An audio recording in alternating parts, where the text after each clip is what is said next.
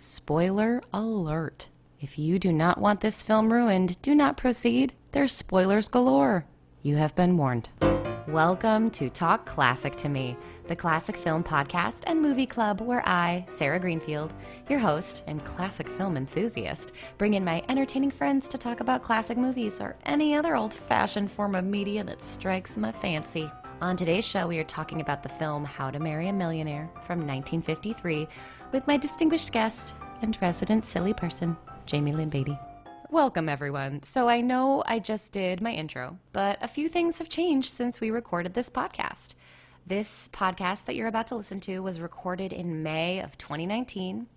So this is an older podcast. I think there's a lot that's still relevant, but it was definitely pre-COVID-19 world and pre a lot of things that have happened since. So take a time traveling trip back to May of 2019. What was it like then? I don't remember, but this is a relic of that time. Enjoy. Welcome to Talk Classic to Me. I am Sarah Greenfield, and this is my guest, Jamie Lynn Beatty. And on this show, we are going to talk about all things classic and my love of classic things with thoroughly modern people who might want to learn something about all things classic. So I've thanks never for been joining called us. thoroughly modern. You are before. thoroughly modern. It was a little wink to thoroughly modern, Millie. I got the wink. I got it. So what we did for our very first episode, we went to New Beverly Cinema. Shout out to them because they're doing a Women Directors and Screenwriters Month, which is excellent. And we saw How to Marry a Millionaire, which Jamie had never seen. And I really wanted her to see, so we saw it together, and now we're going to talk about it. Can I just say Yeah. two things? It's funny that when you called me thoroughly modern, Yeah. we are truly thoroughly modern because I'm wearing like space age equipment talking about classic things. A perfect juxtaposition to what you're talking about. And also, Sarah has a fan. Can we share that right now really quickly? Who's my fan? Your fan. Oh, my fan. Well, I'm your number who's my one fan. Your I number do. two fan. I Where was is just it? saying I because put it Sarah was away. like, it's hot in here. And she was literally fanning herself. And it's so appropriate that you have that. I do. Because you are truly like an old-fashioned gal. I am. I am a progressively minded person who really appreciates the older things. So yes, I always carry an actual fan with me, and I always carry a piece of literature with me, and that's not a joke. I always have a book and a fan on me. Right now on my back, I have War and Peace because that's what we're reading in my classic literature book club. Just knowing you is like time traveling with like getting to meet. You said that when we were watching the movie yesterday and you were asking me questions about stuff, you were saying, it's like knowing someone who lived there and is here to tell me the tale, even though I know you didn't really live there. All right. So yeah, let's dive into the movie. What did you think? What were your impressions? We should say what the movie's about first. Oh, yes. So How to Marry a Millionaire. I already know this. I didn't have to look this stuff up, which is embarrassing. It's a 1953 film starring Lauren Bacall, Marilyn Monroe, and Betty Grable. And it's about three women who are sick of being poor and are very beautiful and want to marry a millionaire. So they come up with this plan to buy this gorgeous apartment and kind of hook the millionaires in there, getting them to think they're a certain kind of woman. And then they will get married to these millionaires and be happy forever. That's the plot of the film. Ain't it a girl's dream? Yeah, and they have these really funny dreams in the picture where Lauren Bacall falls asleep and she dreams of diamonds and I want that, and that. And then the other girl falls asleep and dreams of being the wife of a sultan and she has like all these jewels and people waiting on her. And then the third one dreams of a sandwich. That was brilliant. They were really ahead of their time with that Yeah, one. they It were. That was great. really great. Well, it's based on a story written by women.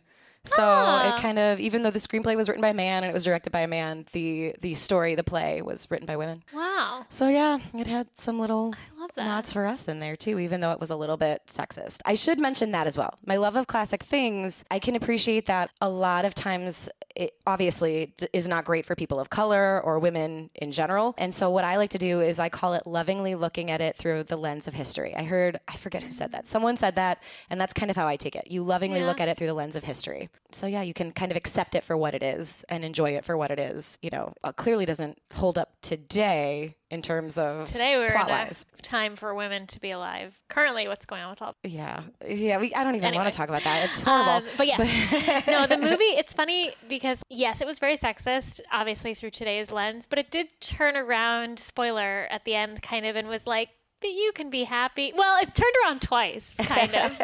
But like the women got to a place where they were like more, I was going to say complacent, but they're like happy with just marrying poor people. And they're like, happiness is what matters. But then there's like a literal like double twist at the end. I'll save it, but maybe you can infer what it No, might be. we can talk about it. Well, We go watch the movie first and then come listen to this. That's true. So yeah, so you go like, I thought it had this redeeming, like, you don't need to marry a rich guy. And then they're like, but if you do, you're going to be happy about it. Well, I think they got rewarded. It was like her good action of like marrying the guy she thought was poor and him turning out to be a millionaire. But when I say her, I mean Lauren Bacall. The character is Shotzi Page. It's Lauren Bacall. That's one of the things I think I kind of like whispered to you. I was being a little rude in the movie theater. Like I'd be like, is that so-and-so? Like I was talking during it. But so it's funny, like Lauren Bacall is like a name I've heard. Mm-hmm. Same thing with Betty Grable. Yeah, Grable. Do you want me to like tell you about them? Would that make you feel okay? Yeah. So basically everything I know, I've learned from, I don't even know if I should say their name if I'm allowed to. Turner Classic Movies. I started watching it young and I just absorbed like everything that they told me. So what I know about Lauren Bacall is that at 19, she did a cover for Harper's Bazaar, and like a movie producer person saw it and was like, oh, let's make her a star. And they put her in a film with Humphrey Bogart, To Have and Have Not. And that was where she met Humphrey Bogart, and that's where they fell in love. And then they did a bunch of films together. Right? Yeah, he's from Casablanca, and The African Queen. That was when they made that joke yesterday when she was paired with the older man. And they're like, ew, don't you think he's kind of old? And she's like, no, I love older guys. Because her husband was 25 years older than her in real life. Whoa.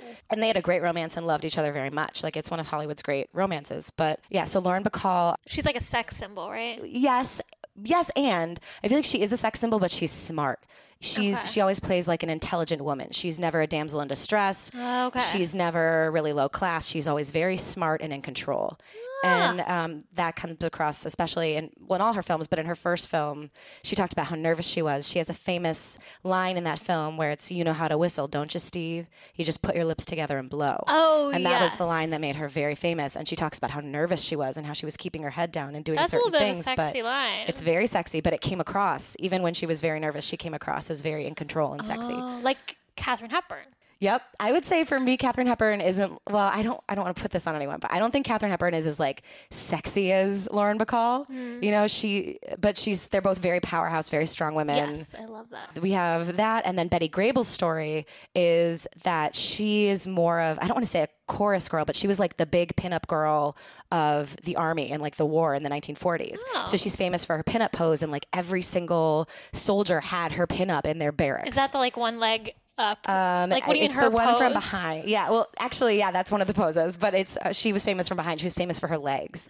Ooh. And the first time I ever saw her in a film, and I know she did films before this, but the way I'm familiar with her is she was in this Fred Astaire, Ginger Rogers film where she did a song called "Let's Canuck Knees," and it was like showing her legs a lot.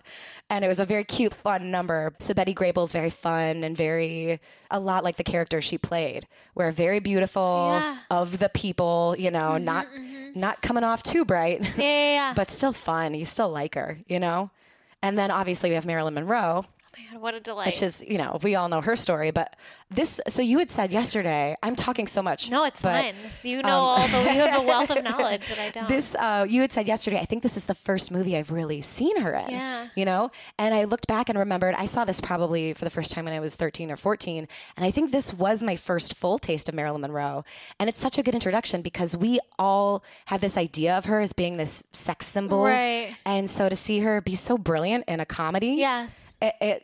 You love her so much. Yeah, she's it so made great. sense because that's like, it's funny that there's this like uninformed like zeitgeist image of Marilyn Monroe that I had where I was just like, oh yeah, she's the one with like the sexy mole who like her skirt gets like blown up and she pushes it down, and like that's the image I have. I know she's famous, but I don't really know why she's famous beyond like singing Happy Birthday to John F. Kennedy. Yep. Did that really happen? That did, but it was way later. Okay. You know, that happens in the 60s, and this is like 1953, and this is the year of her big break. This is like, she'd been in a lot of things before, but this was the same year that Gentlemen Prefer Blondes came out. Right. And it came out right before this, and they actually reference it in the film. They make a line about diamonds are a girl's best friend. Oh, yes. Right? That's one of the pink dress, like the film. Yes, famous, so like, that's her famous number, and that happened this year, earlier in the year before this film was released. So, yeah, that's like a very interesting thing. And then also this year, Niagara came out. So this is her first year of like starring roles in films. Wow. And so this was her breakout year. Yeah, it was fun, like you said, to see her comedy because you can tell there's like I'm just thinking of all the like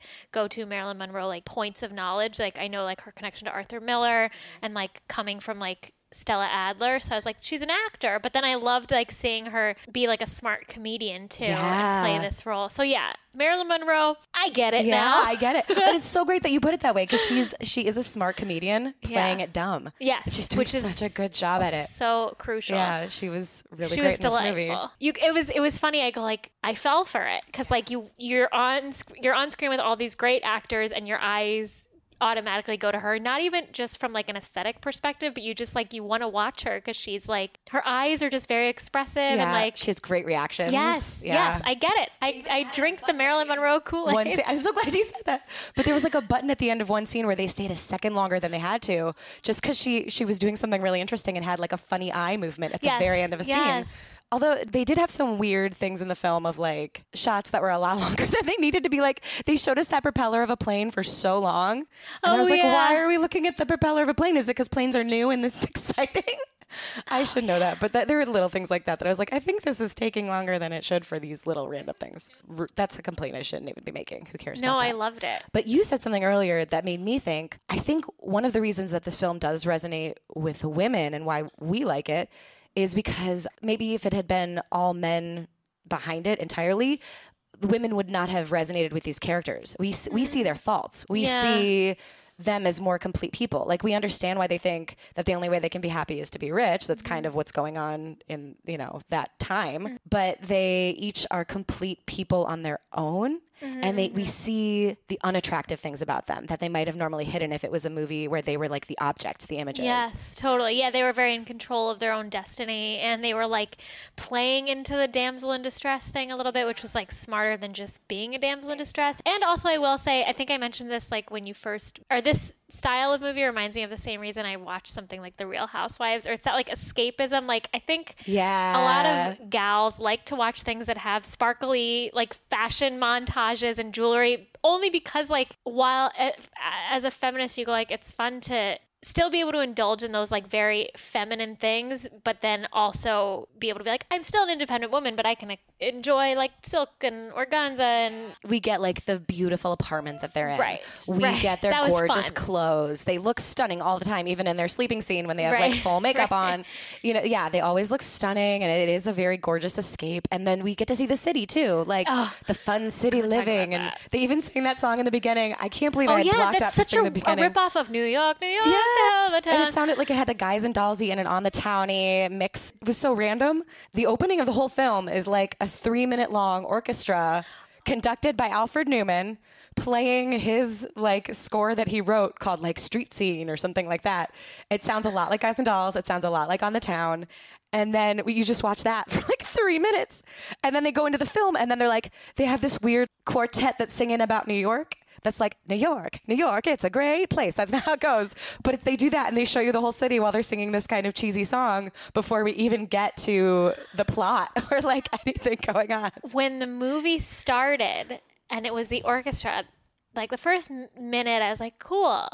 And then like a minute and a half. And I literally was like, did Sarah say that we were watching a movie? I was like, maybe she said it was like a concert version of the movie where we're just going to listen to the soundtrack. And for a while I was like, I don't know if I can sit through this whole thing.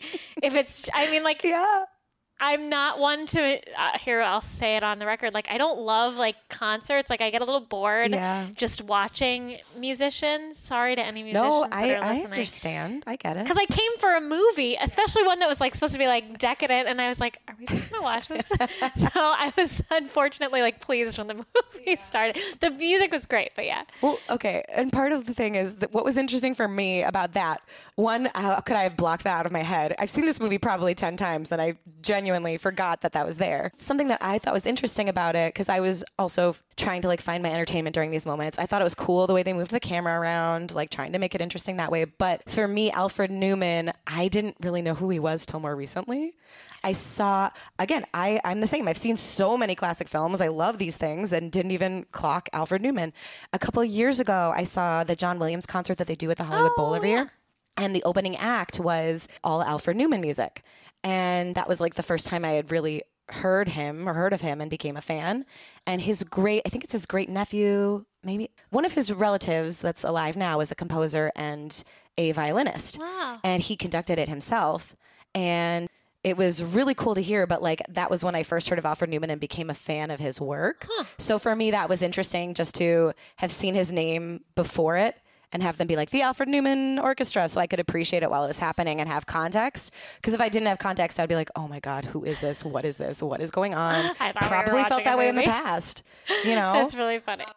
Well, now I feel like an ass for being like... Don't at all, because it is kind of boring. Like you're sitting there watching an orchestra for 3 minutes. So, but they were great. They were great. They were wonderful. Wait, can I just say, because you brought this up, and Yes. this is something I was really excited to talk about. So I'm from New York City, and one of my favorite things in the world, passion I enjoy stumbling upon, is old photos of New York, and just like even like an old footage of New York, even if it's from like the 90s. Like there's something, it's just because it's my home city, but also just because it's such a magnificent city in general. Like it was so cool to see that footage. Yeah. And like I feel like, correct me if I'm wrong, a lot of movies, Hollywood movies that take place in New York are filmed on sound stages. It's true. Okay, again, to put an On the Town thing in, most of On the Town was not filmed in New York, though it's set in New York. And, well, there were moments that Ann Miller got the girls that were in that film sent to New York to do the final shot, because the boys were getting sent to New York to do all these random shots, but the girls weren't going to get to, because they had all filmed on the soundstage, and she said, absolutely not, we're going to New York. So there's the last shot of the movie of them waving goodbye to the men, and that was actually filmed in New York, and Ann Miller got those women to New York because of that. But yeah, most of that film was not shot in New York. They just did certain scenes in just a couple days. It was one of those things where I was like, I'm used to seeing New York on film, but like I remember thinking like, is this the first film shot on location in New York City? Maybe that's a dumb I don't know. That's a really good question. I had never seen that clear film footage of like 1950s New York, or if there is more, I want to see more. I think that there is. I'm sure. But I don't know. That's like a really good question. Just like the street scenes, because like you think about how much like hoopla it takes to film in New York. I think it was just, they didn't do any of the actresses in New York. I think it was all just those beautiful shots of the Empire State Building. B-roll. And I think it was B-roll, but it was still beautiful. It was so beautiful. I could watch like hours of that. Forget an orchestra. I'll just watch hours. Do you love that one moment where you leaned over to me in the movie? And it was something I had never thought about before. There's one point in the film where Betty Grable's character it's Marilyn Monroe's character. She is going to fly from New York City to Atlantic City, which is in New Jersey. And you leaned over and you're like, why would she fly there? It would be faster to drive. Like, who flies to Atlantic City? It's like an hour drive away. And the fact that she's been on the plane for hours and doesn't realize her flight isn't going to Atlantic City. Plot twist, or that's a spoiler. Spoiler. Yeah. She ends up with the man whose apartment they're staying in. He's in trouble with the IRS and is fleeing. And he's trying to find the man that like got him in trouble with the IRS. And we even forgot to mention this. I guess I need to learn about podcasting. Marilyn Monroe's character is totally blind. She can't see anything. And so she has that really great plot with the glasses. And she ends up falling for a man who has glasses who convinces her to wear her glasses so she can see everything. The glasses thing, that plays into her like comedic timing too. Like that was great. Her little like clowning stuff with not being able to see. There are so many things that you just mentioned that I want to like unpack that you just said. Let's go for it. Tell me everything. As a seasoned Four Eyes, I'm wearing contacts now, but that's like I wear contacts once a week at most. But I wear glasses. I have 4 pairs of them. I'm like a glasses wearing friend. And they were like really going at it with like girls who wear glasses and just people who wear glasses. They were like, oh, I shudder to think I'd ever be a person who wore glasses. And they were like, I'd never be a Four Eyes. Like their lives are the worst. And like, it was just like twist of the knife on every like thing of like how bad it is to be a person who wears glasses. And so that was like a funny cultural reference, but it was especially funny because the second Marilyn Monroe's character popped on screen, I was like, oh, I love her glasses. And I was They're like, really cute. Yeah, and glasses are so in now too. But yeah, they're so cute. So it was just funny. Like I was like, is that a cultural thing? Like I think so. Yeah. You didn't want to be labeled like a spinster and this is what's so sad. There is one point where Lauren Bacall's character literally says the best thing a woman can do with her life is to get married. Oh yeah, that broke my heart. I think everyone audibly let out a cackle in the theater. There were a few moments where we went, oh. Yeah. You know, because I would love to think of that movie now. Now she would be like the CEO of a company. It wouldn't be How to Marry a Millionaire. It'd be like How to Become a Millionaire. Yeah. Yeah, that is so true. Yeah, they're like, she's the smartest woman I know. They keep saying it, and she came up with this really great plan, and she followed through with it. But let's be real, she also allowed for the real thing to come through when she needed it. And she ended up becoming rich by marrying. That's true. Man, that's a really good point I didn't even think of. That I was like, she's so savvy. If anyone... By the way, she is Lauren Bacall. Lauren Bacall in this thing is the brains of the operation. Yeah, she's so... And they keep saying, like, she's so smart and savvy to come up with this. It was a good plan. And she explains the plan that she hatched, which is, if you want to marry a millionaire, like, you'll never find one just being a pauper on the street. If you want to meet them, you have to, like, live in their habitat. And so that's why they get this rich apartment. I was so hoping at the beginning too, it never happened. I wanted them to say how much she bought the apartment for, because I wanted to have that chuckle. She paid first and last month's rent, and then at the end of the year, the rent person was going to collect the rest of the money. How much was it? So she put down $2,000, which in 1953, $2,000 a month for a penthouse? No, it was $1,000 a month. So it was $1,000 a month. I know, for a penthouse. Oh I know. my God. It was a fully furnished penthouse on the Upper West Side, like overlooking Central Park, with like a balcony that was like the size of my apartment. Yeah. $1,000 a month. That was what she was worried about when those two girls leave her. She says, I'm going to be on the hook for a full year of rent. Right. No, wait. Counting for inflation, what would that? I don't expect you to I don't know. I know classics, not numbers. I want to know. Can we look up what it would be like millions, right? I don't know. $1,000 in 1953? Because like what? A ham sandwich was like 10 cents, right? Even less. A ham sandwich would have been like 5 cents, maybe even less than that. I don't even know. How much did they? There's a point in the movie where they sell a piano. Do you remember how much they sold the piano for? Yes, they sold it for $250. Are you sure it wasn't $2,500? Oh, that's wrong. It was $2,500. You're 100% right. Okay, so I have a piano. Did you find it? What is it? It's $8,571. For a penthouse in New York? That makes sense. I think it would be more than that. Well, I do think it would be more than that, but it makes sense. Yeah. Wow. 8,000. Would you say 8,400? 8,571. Okay. A month. Or a month, yeah. Plus utilities. It was a fully furnished apartment. But again, they got it because of the guy fleeing from the IRS who had to unload it quickly. Oh, that's why they got all the furniture. Because I was like, she's selling this guy's furniture. And that's why when he came in and it was empty and he kind of had the what's going on? And then he came back and it was fully furnished again because the millionaire repaid for everything. Oh, yeah. I have to admit, sometimes when I watch movies, I'll miss key little plot points because I space out and I start going like, oh, her dress is nice. I like the color of that fabric. And then I miss that whole IRS To be fair, thing. I have seen this more than you have. Okay. I have seen this more than one time. Over my life, I've probably seen this film about 10 times. I'm going to catch more just because I've seen it before. I am, though, a distracted viewer. I also do want to bring up William Powell, who's in it. Who is that? He was the one, the millionaire that Lauren Bacall was going to marry, like the kind man who was a little bit older than her. Oh, yes. Who actually, like, that would have been a good match, but it wasn't a love match for her because she's in love with the gas station attendant who's not really a gas station attendant, who's a millionaire, but we don't know that till the end. He plays, I forget his name, it's like JD something. And he's the millionaire. And William Powell is a very famous actor from the 20s, 30s, 40s. I just love whenever he's on film, I love seeing him. He's such a delight because his presence for me, I mean, he's in some of my favorite older films. I think if I've seen him in anything, I didn't. Have you ever seen The Thin Man? His like big heyday would have been the late 30s, early 40s. And he did a lot of these really great screwball comedies. And he pairs really well with Myrna Loy. They've done a lot of pictures together, but they were kind of America's perfect couple. You call them pictures? I call them pictures. The old-timey pictures. He was able to be dignified but silly and intelligent and very likable. It's funny, I forget him. He's forgettable. Oh, yeah, but to me, he's such a comfort to see because when I see him, I think of all of his films from the past that I really loved him in. So for me, he's like a very welcome presence. It's interesting how... So, like, compared to the movie stars today, there's so many movie stars today. And I feel like, especially for women, there's, like, a short-lived being America's sweetheart. And then it's somebody like, I don't know. Like, are we still, like, all about Jennifer Lawrence? Is she, like, still... Or has her day passed? I don't think her day has passed. But I know what you mean. There's such a quick turnover. That's what I mean. And back then, I feel like there was less of a turnover. Like, there were more... Then again, I don't know because I'm looking at it... Well, I guess you could be bankable for longer. But at the same time, people had to overcome things. Like Katharine Hepburn for a while, like we deem her as this huge movie star, right? But in the late 1930s, she was deemed box office poison. Like so many of her films had tanked at that point. And so... because she ended up coming out with a Philadelphia Story and forcing, like, she would not do that picture unless she was in Wait, it. is the Philadelphia Story the one about AIDS? No, Oh, that's Philadelphia. But great connection. That was in 1993. But no, the Philadelphia Story was 1940, and it saved her career and brought her back.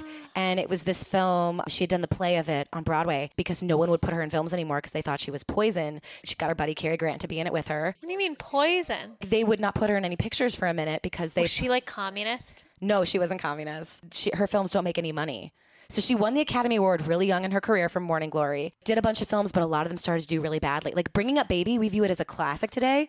It was a bomb in the theater. Nobody saw it. It made no money. No one would put her in things. Wasn't Citizen Kane also like a bomb? I don't know that it was because it got nominated for Best Picture that year. It's a movie that really holds up and is wonderful. Yeah. But yeah, so she ended up having a very long career, but she did stumble for a minute and have to pick herself up and get herself seen. And she did that with fortitude and by saying, this is my project. I believe in this project. We're doing this project. And that project saved her. That's awesome. So like, it's funny for me because I don't have the reference of their careers and like the longevity of them. I go like, who are the people that have like sifted through society who like are lasting famous people for me? The names that stick out, even though I haven't seen them, like I go like Lauren Bacall, I've heard that name. Katharine Hepburn, I've heard that name. Judy Garland, Marilyn Monroe. That's kind of where the buck stops. I couldn't even tell you many movies or even more than 2 that any of those people have been in. But it's funny that like I still have the cultural reference. So I wonder now people who 50 years from now, when Sarah and Jamie like 3.0 are sitting here talking, what actors or actresses will they know just culturally? This is actually what I want to explore with this show. There's so many gems that are deeper than this that we have lost along the way. In the 70s, we could say Jill Clayburgh. For me, Barbara Stanwyck is the greatest thing ever. And most people don't. They know about her, some people, but a lot of people don't. So that's kind of what I want to do with this series is explore classic things that I love with people who want to like learn more about classic things. And I want to learn more too. So that's what I would like to do with this series. Do we have anything else we want to say before we wrap it up here? God, I want to ask you so many questions. I feel like we didn't even hit scratch the surface. What movie would you recommend I watch next? With this movie, I would pair it with Gentlemen Prefer Blondes. I would go full Marilyn Monroe on it just because it's around the same time, similar themes. So I think that would be a very nice pairing, and it's the same year. So that's what I would pair with this. Maybe next time we'll do like a noir or something, and we can talk about Lauren Bacall or anything else like that.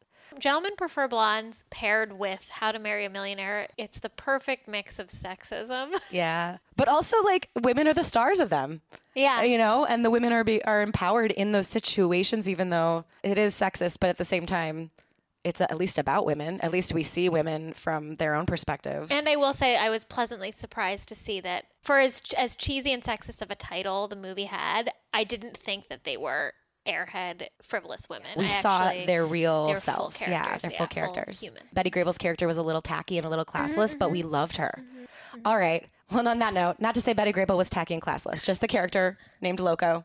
And before we do leave, I wanted to notice, oh my God, in the film, her name is Loco. And then when she falls in love with that ranger, she keeps saying, I'm crazy in love with you. I'm crazy about you. And I never paired that together before, that her name is Loco, which means crazy. And she's crazy about that guy. So they're meant to be together. That's really cute. Yeah. I also loved it when she got measles. Yes, because that's very relevant. It is. See, everything goes back around. Full circle.